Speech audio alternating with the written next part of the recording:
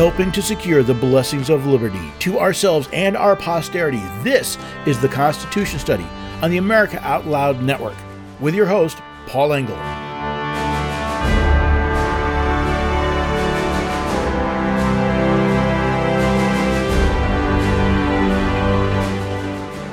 Hillary Clinton famously said, "It takes a village to raise a child." But is that true? The studies of the outcomes of children in various family situations seem to show that it's parents, preferably married and living together, that is the best place to raise a child. So does it take a village to raise a child? I'm with Thomas Sowell on this one. When Hillary Clinton said, it takes a village to raise a child, and someone said it takes a village idiot to believe that. Now, I'm not saying that neighbors and family don't play a role in raising the child, but it's not the village that raises the child. It's the village that supports the parents as the parents raise the child. That distinction is important. See, ultimately, it's the parents that decide how a child is raised. People like us, our neighbors, our friends, our families, they can help the parents do so. Hello there, everyday Americans. Paul Engel here with the Constitution Study, where we read and study the Constitution, teach a rising generation be free. And I'm so glad you could join me today. This all got started with an article I wrote a couple weeks ago called Placing Politics Above Children.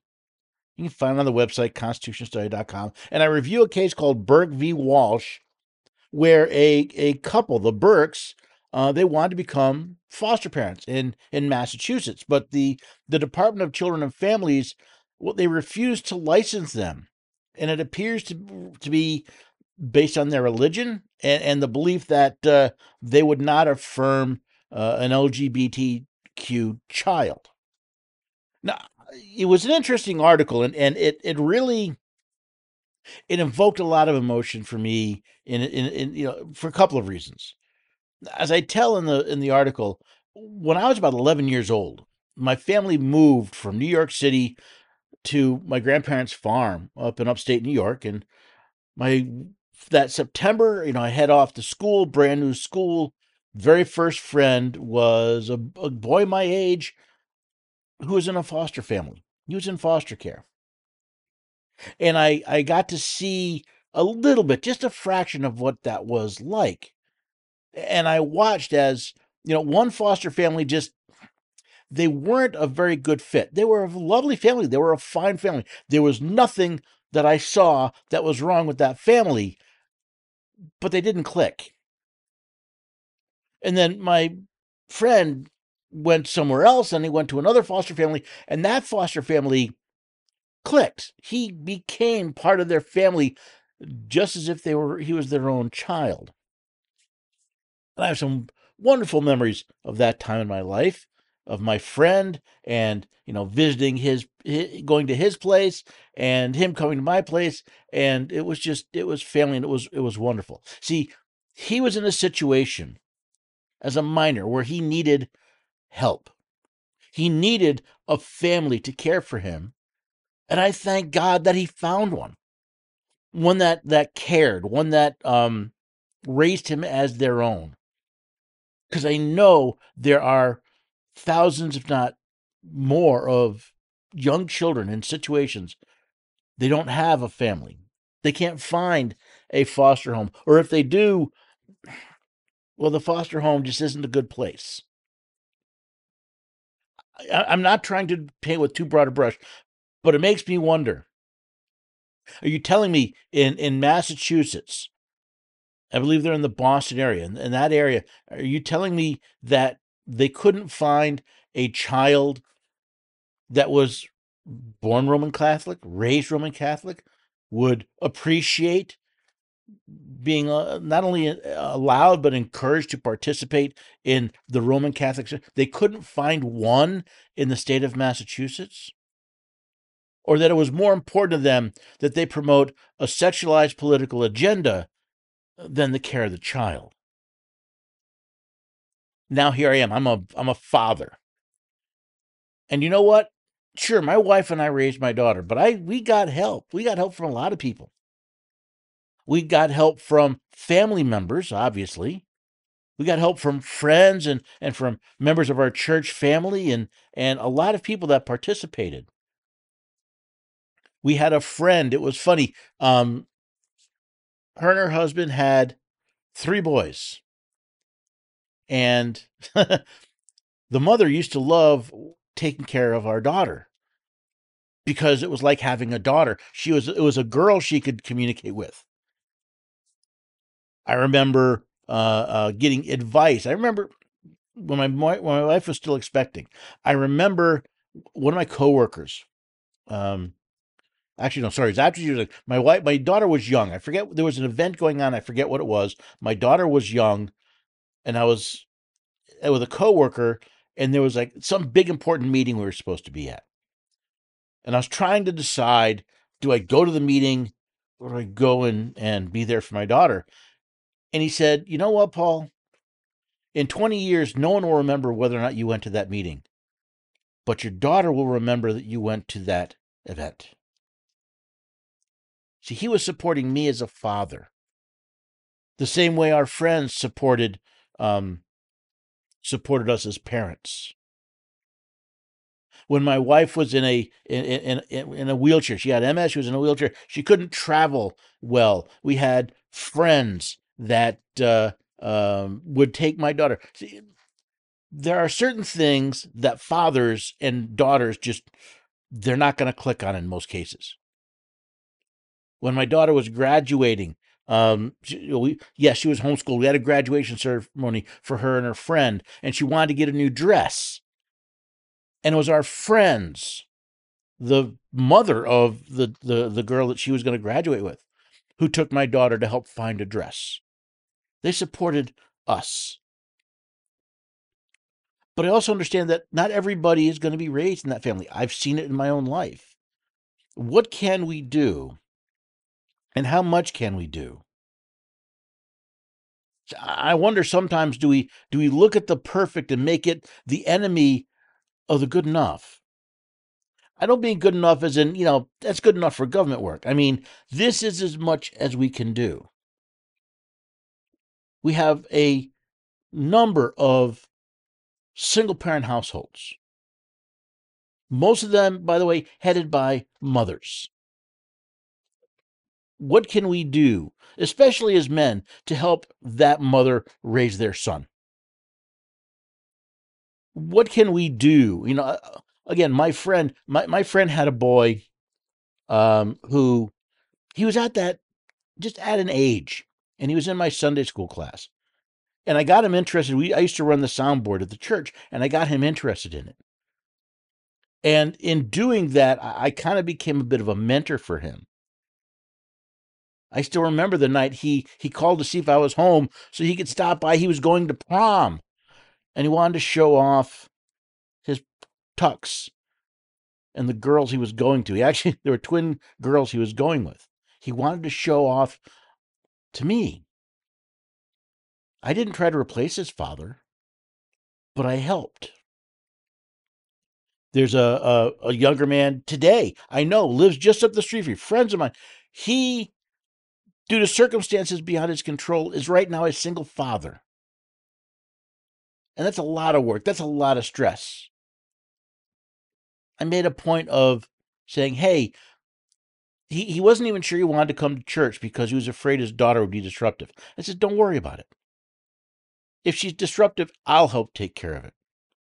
You need a break. You just need to walk away from something. You need to go do something. You need someone.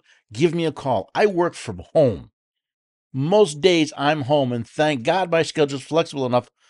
I can more often than not drop what I'm doing to help.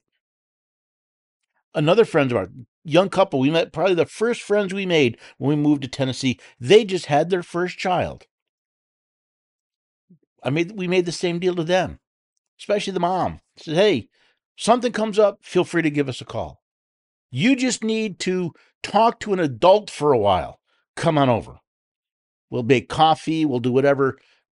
It's supporting the parents as they go through with experience or sometimes just perspective.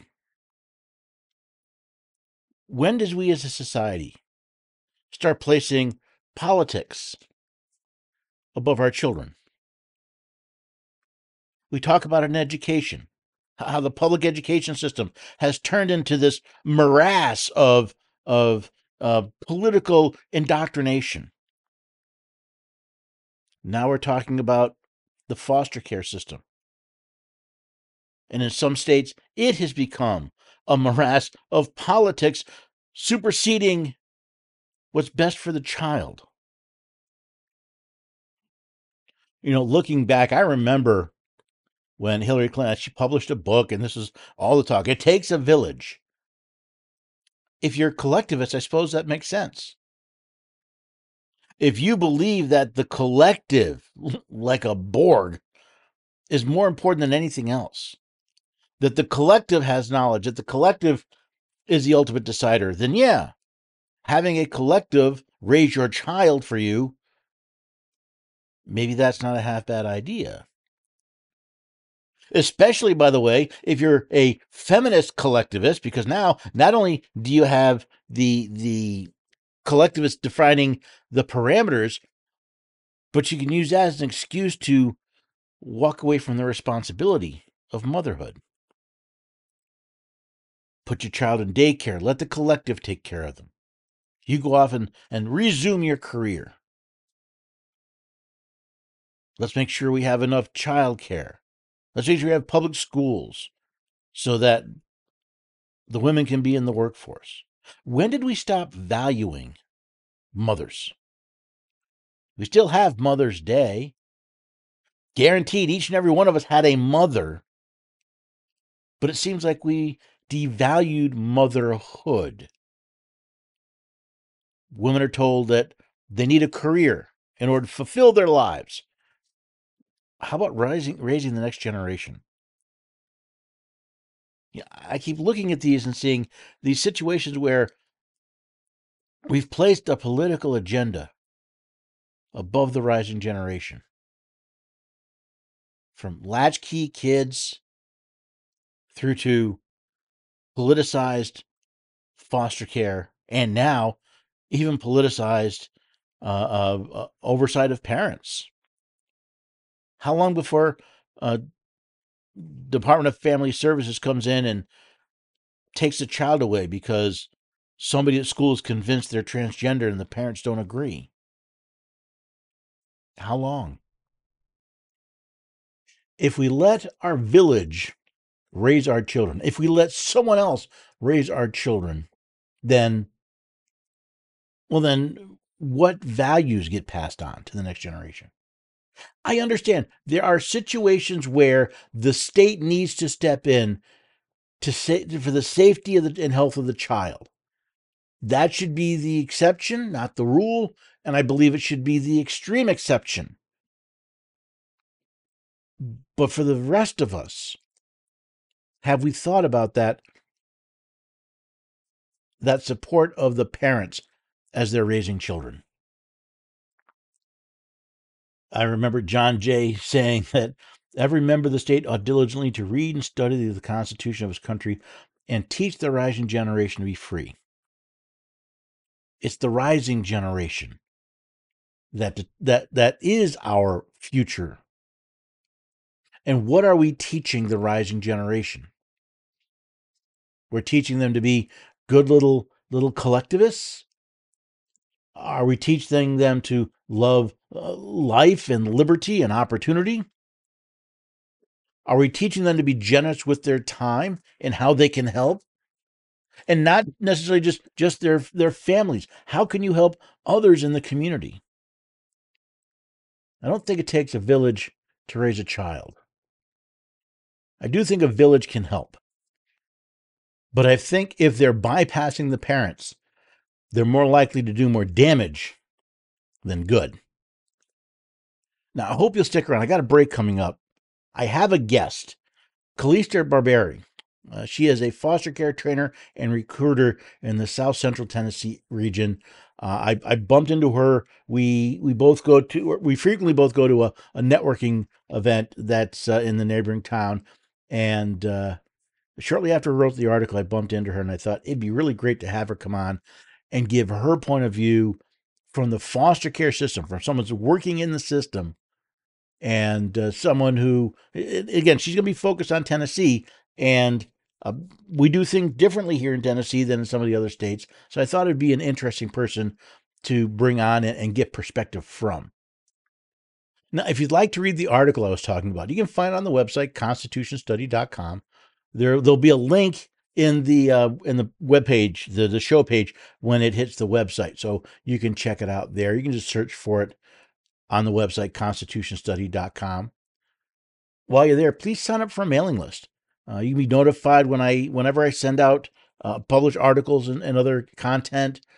You can be on the Insider. You can get my monthly newsletter. It's all free, available there. You can also maybe check out the shop, maybe pick up a book. All my books are on sale through New Year's Eve, so 20% off on all my books. No codes, no coupons, just 20% off. I've also got some shirts I've put on clearance. They're 50% off while supplies last. You can find that all at the website, constitutionstudy.com. Now, I hope also you do me a favor, check out the Wellness Company. They have a very interesting program where you can get not only products, but medical advice. Now, one of the products they use, which I'm trying now, it's called Restful Sleep. See, sleep is critical if you want to be healthy. You don't get enough sleep. Not only does your mind not work as well as it could, but your body is more susceptible to getting sick. Now, what I didn't realize until I started talking to the Wellness Company is supplements like melatonin and other hormone-based supplements, they can actually disrupt other hormones in your system, and they can skew your sleep-wake cycle. In fact, they can even make you dependent on those hormones just to get to sleep. So they developed a product called Restful Sleep. It's designed with natural ingredients to calm your mind, to reduce stress so you can get a better night's sleep, more rest. You can the stuff is made right here in the USA. It's based on documented research vetted by the chief medical board of the Wellness Company. And as an America Out Loud listener, you can get 25% off all their products plus 25% off your first month of membership. Use the code OUTLOUD. You can find out more details at americaoutloud.shop. But please check out the Wellness Company. Look at all their products. Make sure you use that code OUTLOUD at checkout. It lets them know you listen to America Out Loud. And as a thank you, you'll get 25% off products and 25% off your first month of membership.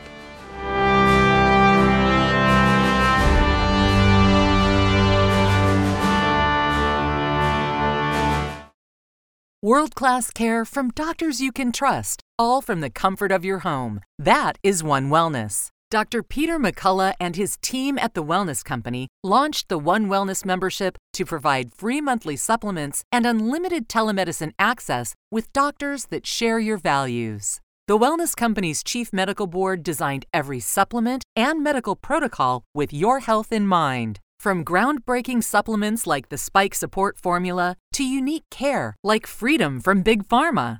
Join a healthcare system that puts your health and well-being above the interest of Big Pharma's bottom line. It's the way healthcare should be, with a company that shares your values. Go to OutLoudCare.com today and use code OUTLOUD for 25% off your first month of One Wellness. The pandemic may be over for some, but millions of Americans are needlessly suffering from the long-haul effects of toxic spike protein from COVID-19 and the vaccines. You've heard Dr. Peter McCullough and his team at the Wellness Company discuss the harmful effects of spike protein in your body. And now they found the solution, the miracle enzyme nattokinase. Their spike support formula contains nattokinase, the most compelling and scientifically supported approach to safely clear spike protein out of the body. What's more, spike support is optimized with other all-natural, non-GMO ingredients, like dandelion root, to help prevent spike protein from binding to your cells. Everyone should take daily spike support so you can feel your best. America Out Loud listeners can go to OutLoudCare.com today and use code OUTLOUD for 25% off your first order. I'm so confused. I don't know what to do. I'm afraid of going to the hospital. My doctor tells me nutrition doesn't work. Trust is earned. We are the Energetic Health Institute, and we want to earn your trust. Natural medicine, holistic nutrition, detoxification, fasting, cellular healing, and so much more. Remember, the best way to be free is to be healthy. So stop being a patient and start being a student at energetichealthinstitute.org.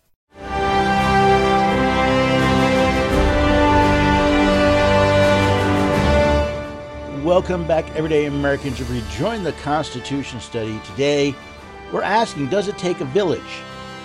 Now, I mentioned that a few weeks ago, I wrote an article talking about a Massachusetts case involving a family, a couple that wants to be foster parents, but they're not allowed to be foster parents, and they're claiming it's because, well, they're Roman Catholic. Well, not surprisingly, not that long thereafter, I ran into this lovely lady, Calista. She works in the foster care industry. She is a foster care trainer and recruiter in the South Central Tennessee region, which is my area. And I thought, who better to come and help us kind of tease out what the issues in this situation. So, Calista, thank you for joining us here today. Yeah, thank you for having me here. Do you have a couple things you'd like to tell our audience a little bit about you so they have an idea of where you're coming from in this discussion? Sure. I am a foster parent trainer and recruiter with a nonprofit that partners with the state of Tennessee.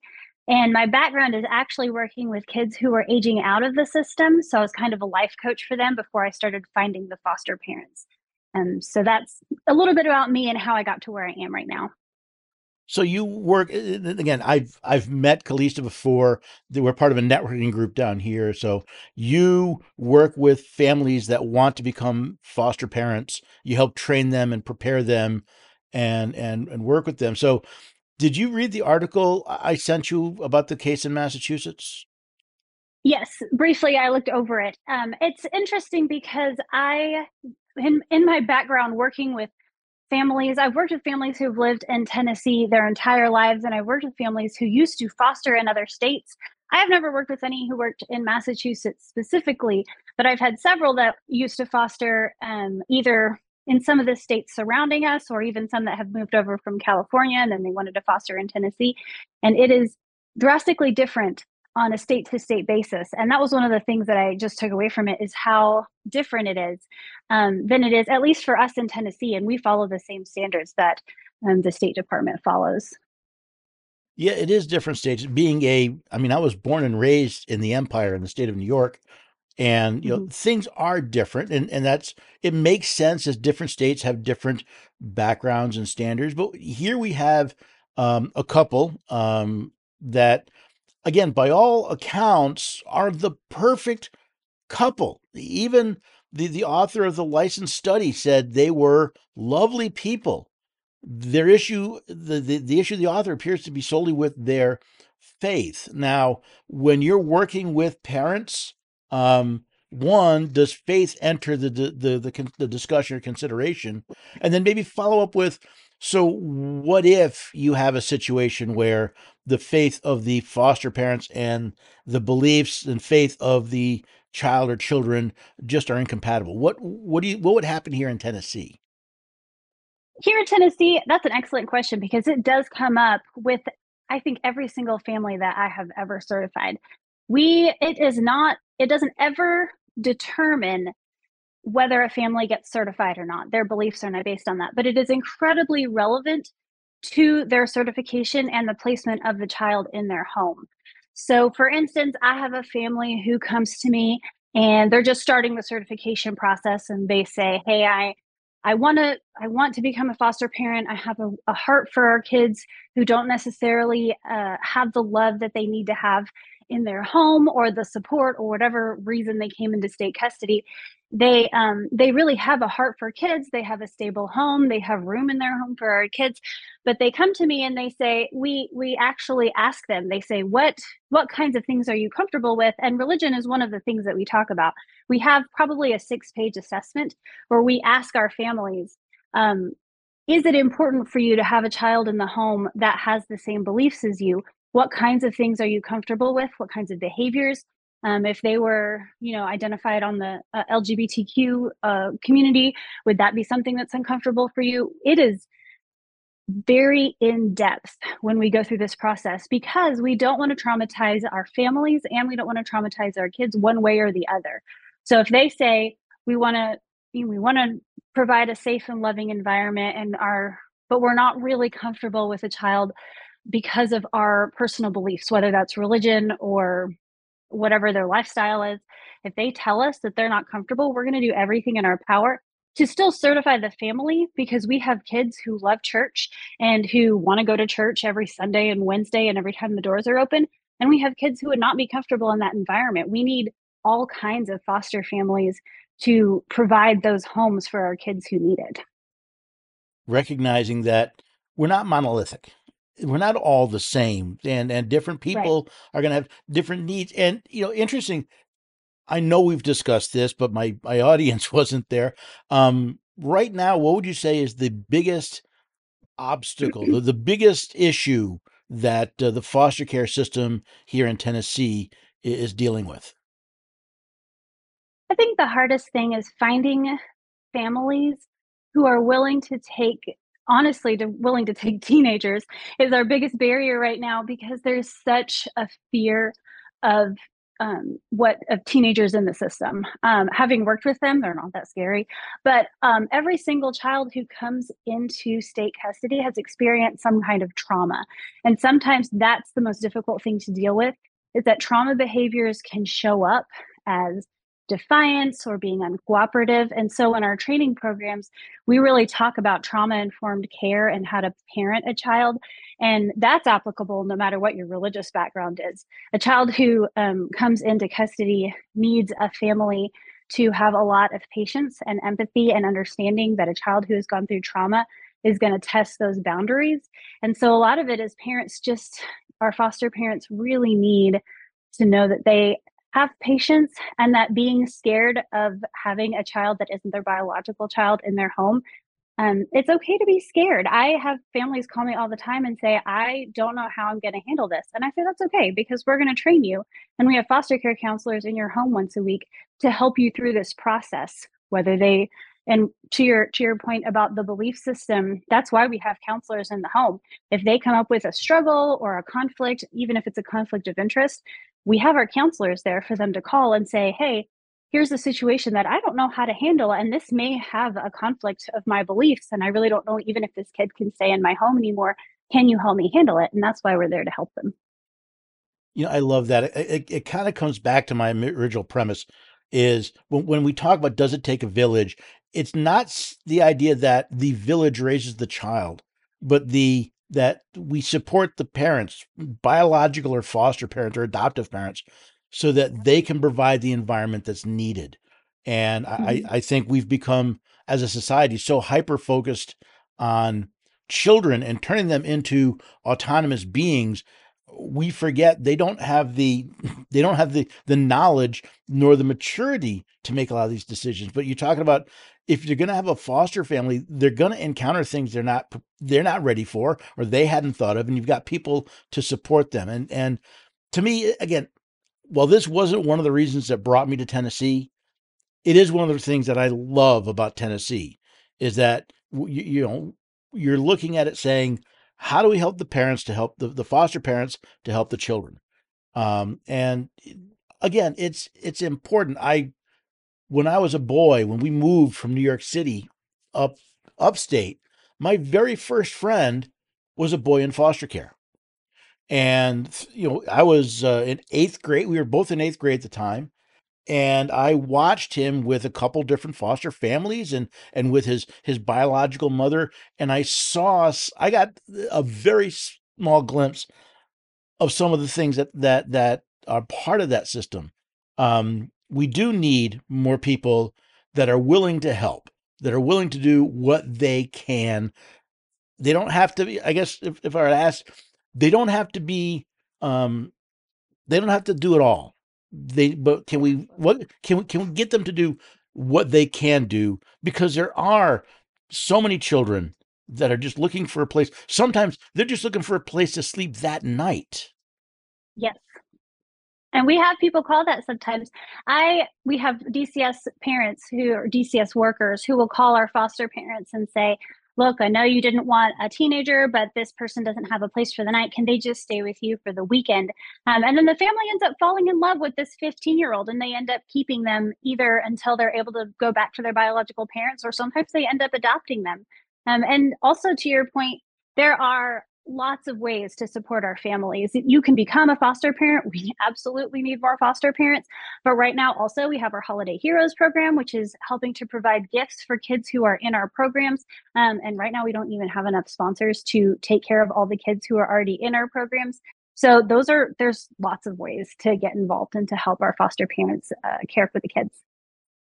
Yeah, I guess, rather than doing everything, let's not let the perfect be the enemy of the better. And what can we do Exactly. to make things better? And every little bit makes a difference, for sure. Yep. And again, going back to the Massachusetts, and again, being the Constitution scholar, I first looked at this from a constitutional standpoint. But I have to admit, it brought tears to my eyes to think there are young kids in the Boston area that would be quite helpful. They would love to be with a Roman Catholic family.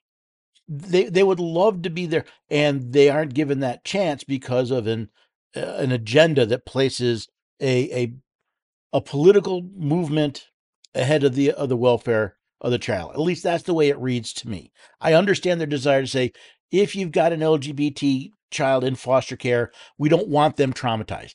I agree.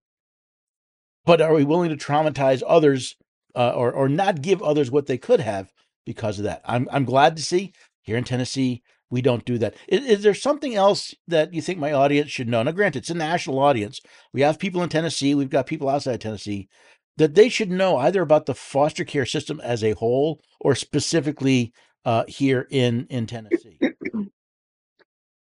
I think that it's very easy to look at a system and see the pieces that are broken. And I have heard a lot of people say that as I've talked about the need for foster parents.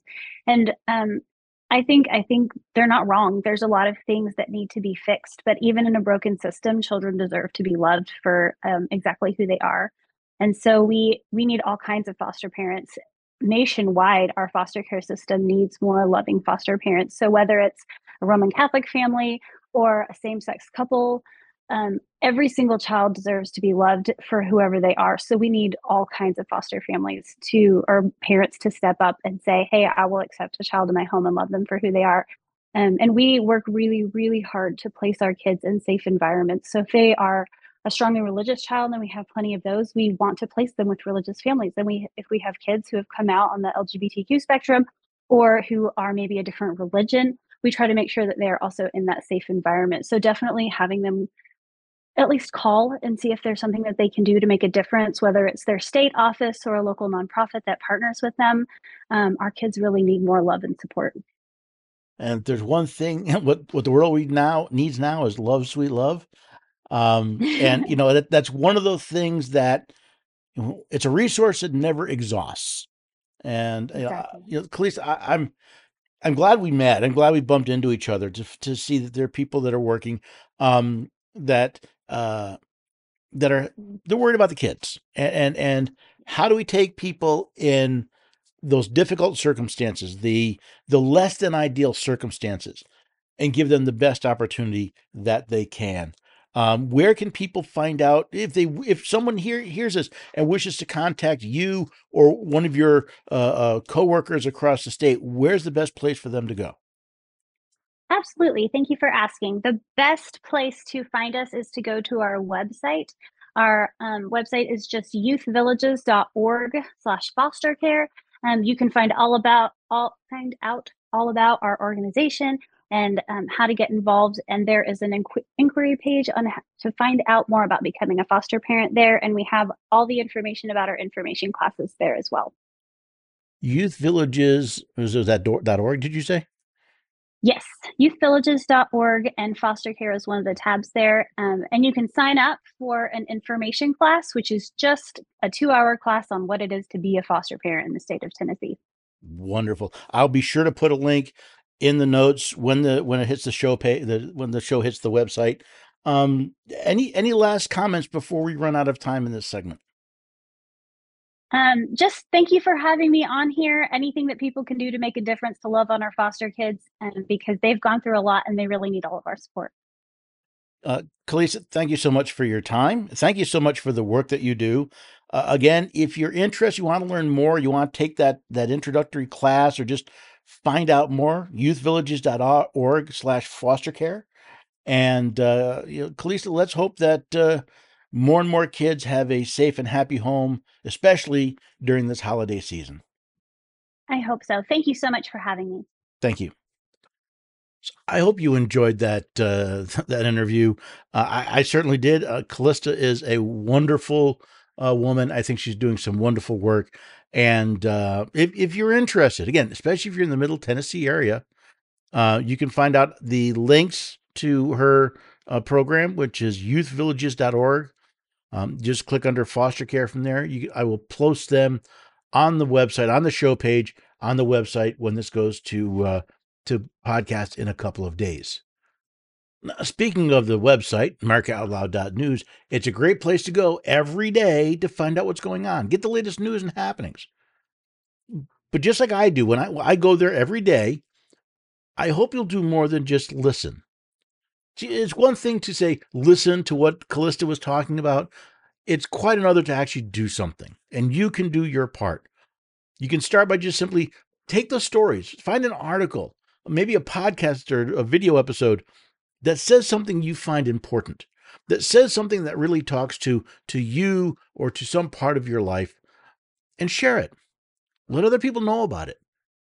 Share it with friends, share it with family, share it over the holiday table or over a cup of coffee. Hey, better yet, share it on social media, all the social media platforms you're part of. It doesn't matter how big your audience is. It doesn't matter how far you spread it, because it is the act of sharing this information that means you're helping to secure the blessings of liberty.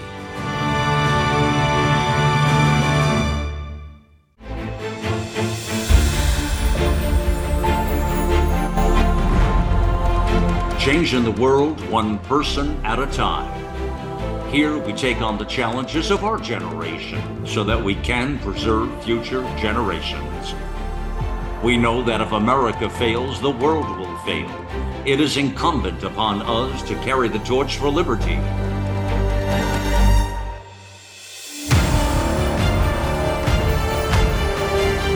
America Out Loud Talk Radio. It's a fight for the soul of humanity.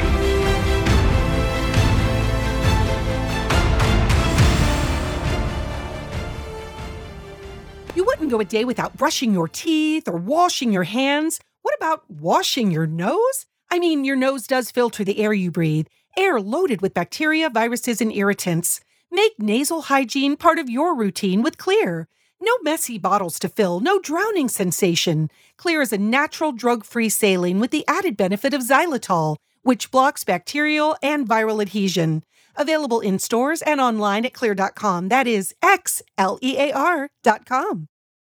I'm so confused. I don't know what to do. I'm afraid of going to the hospital. My doctor tells me nutrition doesn't work. Trust is earned. We are the Energetic Health Institute, and we want to earn your trust. Natural medicine, holistic nutrition, detoxification, fasting, cellular healing, and so much more. Remember, the best way to be free is to be healthy. So stop being a patient and start being a student at energetichealthinstitute.org. The Natural Colon Cleanse. It's the ultimate digestive tune-up with Oxy powder. It's crafted to alleviate the discomfort of gas, bloating, and occasional constipation. There's a reason why Oxy powder is our #1 seller. It worked.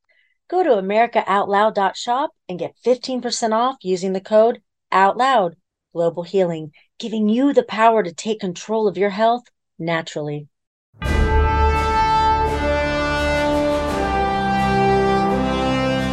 Welcome back, everyday Americans. You've rejoined the Constitution study. We're talking today, does it take a village? And I hope you enjoyed the interview in the last segment, because now we're turning this up to 11. See, the case I was talking about before dealt with Massachusetts. It was a Massachusetts decision by DCF that a Roman Catholic family was not qualified because they wouldn't affirm an LGBTQ. They wouldn't affirm a transgender child. Well, guess what? The bullies in Washington, D.C. are trying to push the same thing. You see, the Department of Health and Human Services is trying to make up some new rules.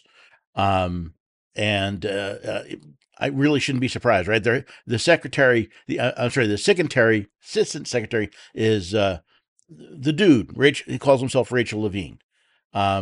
He's confused. Why would you not be surprised? He's promoting a political agenda. But what can be done? Well, the Attorney General of the state of Tennessee, another reason why I'm glad I moved here, he says he plans on suing. And in fact, he sent a letter to Kathleen McHugh, the Director of Policy for the Children's Bureau, Administration on Children, Youth, and Families, Administration for Children and Families of the U.S. Department of Health and Human Services. How's that for a mouthful of a title? In the letter, Mr. Schimetti says, Tennessee, joined by 16 co-signing states, welcomes the chance to comment on the Administration for Children and Families, quote, HHS, safe and appropriate foster care placement requirements under Title 4E and 4B of 88 regulation, yada, yada, federal regulations, right? The placement rule would condition continued federal foster care program funding on states satisfying detailed rules for affirming LGBTQI plus youth in their charge. The placement rule would pair these novel requirements with a new notification regime, as well as expand avenues for legal action against foster providers who deviate from HHS's dictates. Now, Attorney General Schimetti lists several reasons, 3 reasons specifically, of the problems with this, the legal issues with this. I wanted to go through them because they're good, but they could be better. So his first point is that the rule, it's a novel mandate. It goes far beyond HHS's statutory authority. He says the relevant provisions of the Adoption Assistance and Child Welfare Act of 1980 require federally funded foster care providers to craft case plans that provide safe and proper care and serve the best interests and special needs of each child for the foster placement is made. Properly read, those long-standing family law terms do not license the placement rules attempt to mandate particular federal concepts of proper foster care for LGBTQI plus youth, let alone support requiring agencies to restructure sex-segregated facilities and programs to instead align around foster child's gender identity.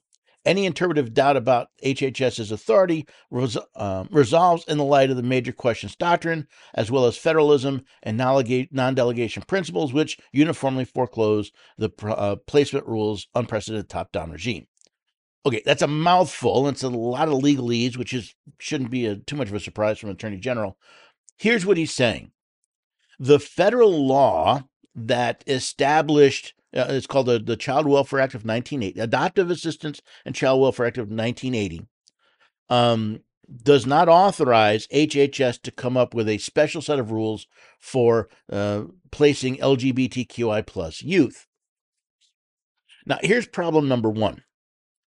You see, the Child Welfare Act of 1980, CWA, provides federally funded foster care providers. There's problem number 1. There is nothing in the Constitution of the United States that authorizes the federal government to oversee, to regulate, fund, or otherwise deal with family life, right? Foster care. So basically, the CWA is void. Why? Because it's an act made contrary to the Constitution of the United States. It violates the Constitution. It is therefore void. Now, HHS may be going beyond its congressional mandate today, but Congress went beyond their constitutional mandate back in 1980 when they passed the CWA. In fact, I claim they went beyond their mandate when they created the Department of Health and Human Services because those powers are not delegated to the United States by the Constitution. Therefore, they belong either to the states or to the people. And this usurpation of power has led us to this place. But before we start pointing all the fingers at the federal government, remember, this is funding given to the states. The states have been bribed into complying with federal regulation by this funding. And bribery is punishable both to the person that offers the bribe and the person that accepts the bribe. So what we have here is the Attorney General complaining that they took the bribe, but then the Department of HHS they changed the deal. I am altering the deal. Pray I don't alter it any further. Now, the second point that Attorney General's Committee makes claims to find a significant constitutional problem, but not really.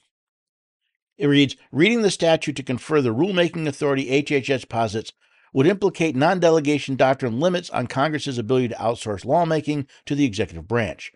Nor does a spending clause allow HHS to tack on additional conditions to federal programs without clear congressional consent. Further, the placement rule's potential for punishing foster care parents for their views on LGBTQI plus issues risks running afoul of core First Amendment protections of freedom of speech and religion. Okay, again, let's cut through the legalese. What he's saying is there's what's called the non-delegation doctrine, the point that one branch of government, well, first of all, one branch of government cannot delegate its authority to another branch of government. All right, so the doctrine that they call now basically says, well, we're going to limit Congress's ability to outsource lawmaking. The Constitution says you cannot outsource lawmaking. All lawmaking power is delegated is vested in the United States. He points out that that the spending clause does not allow HHS to simply add on conditions to federal spending without congressional consent. And he points about the placement rule basically curbing speech. He says, risks running afoul of core First Amendment protections of freedom of speech and religion. Okay, I get right back to the source of the matter. This is an unconstitutional act by an unconstitutional agency. Therefore, the whole thing is void.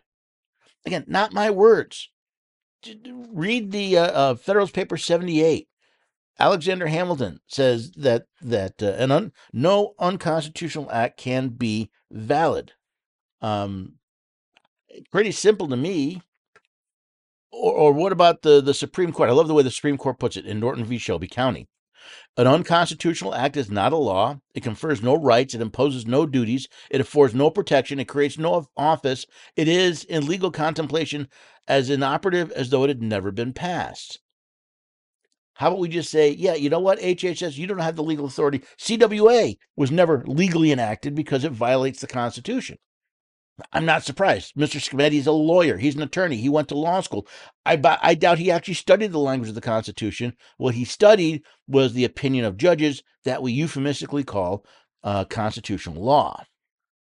Now, the third point and final point he makes is that the placement rule violates the Administrative Procedures Act, meaning, if I understand it correctly, they didn't follow the right process to implement such a sweeping rule, but they didn't have the legal authority to make the rule in the first place. Now, he closes the letter with, Tennessee and the co-signing states are committed to adopting and enforcing rules to ensure every child in state foster systems receives the most appropriate placement available, no matter their challenges. Experience shows that even in the light of many difficulties involved in providing foster care, local member of each state's foster care ecosystem, not federal officials in Washington, D.C., are best placed to address the complex and ever-changing dynamics among foster providers and the children they serve. The placement rule's far-reaching approach, even if well-intentioned, will perversely diminish the availability of safe placement for all children by driving dedicated foster care providers out of the foster care altogether. It will further divert resources away from protecting foster children from physical abuse and toward enforcing compliance with controversial gender ideology. The APA, or Administrative Procedures Act, and common sense alike should cause HHS to reconsider before adopting requirements that would harm rather than help states' ability to serve foster children in need. I come back to this: you had no legal authority to do this. Shut up and go home. I'm really kind of tired of states kowtowing to these illegal orders. Now, and again, what are the states going to do? I mean, basically, this is the equivalent of a strongly worded letter. They are urging HHS to change their mind. How about you act like the sovereign state that you are and say no? Now, which states? We've got Tennessee. What other states have signed on? Well, the Attorney General of Alabama, Alaska, Arkansas, Georgia, Idaho, Indiana, Kentucky, Louisiana, Mississippi, Missouri, Montana, Nebraska, South Carolina, Texas, Virginia, and West Virginia all signed on to this letter. But again, this is basically, like I said, it's the equivalent of a strongly worded letter. Please change your mind. I actually plan on reaching out to the Attorney General's office because I'd like to speak with them or someone from the office saying, why are you playing patty cake with this when if it's blatantly unconstitutional, simply say no. How about we stop accepting foster care money and all the strings that go along with it, just like the state of Tennessee is looking at Department of Education money? How about we stop dealing with foster care money? But Paul, then they'll have less money. They'll also have less stupid rules and regulations that they have to divert that money to go take care of. So as we're looking at this, here's what I want you to consider. We have the state of Massachusetts. We have the federal government that seems to be more interested in the perverted transgender agenda than they are in the lives of children as a whole.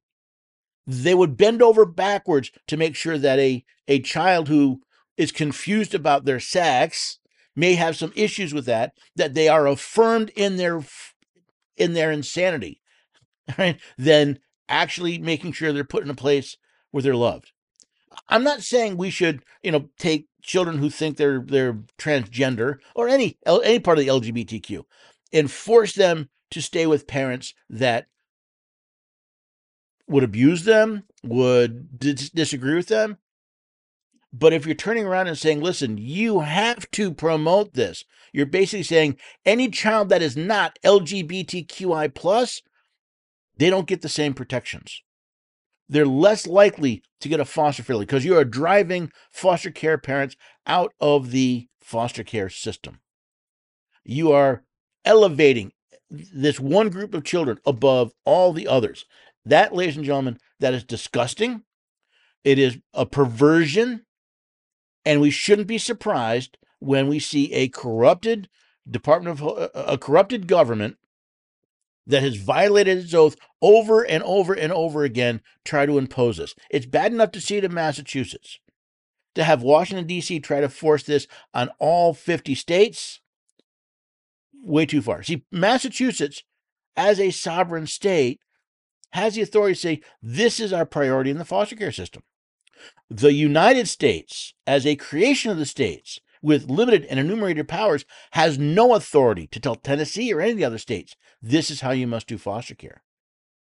Ladies and gentlemen, if you live in one of those 16 states, and again, I'll put a link to the letter in the show notes so you can look it up, contact your attorney general. Ask him why, if this is unconstitutional, why are they planning to abide by it? Because if you look at the Supremacy Clause, Article 6, Clause 2, only laws of the United States made pursuant to the Constitution are the supreme law of the land.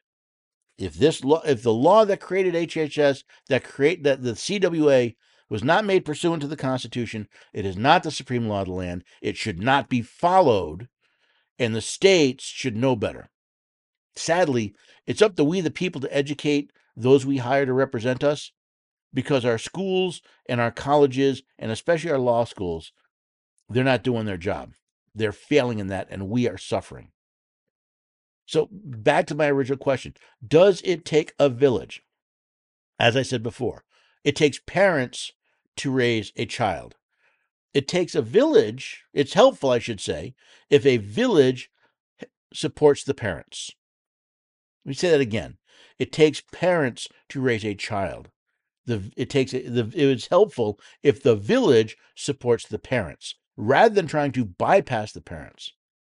When we look at a system like this, a foster care system, a situation where children are in one of the worst cases as far as growing up, Sure, abusive families are terrible, but you think of it, a child that's been removed from their parents, either because of the actions of the parents or possibly the death or injury of the parents.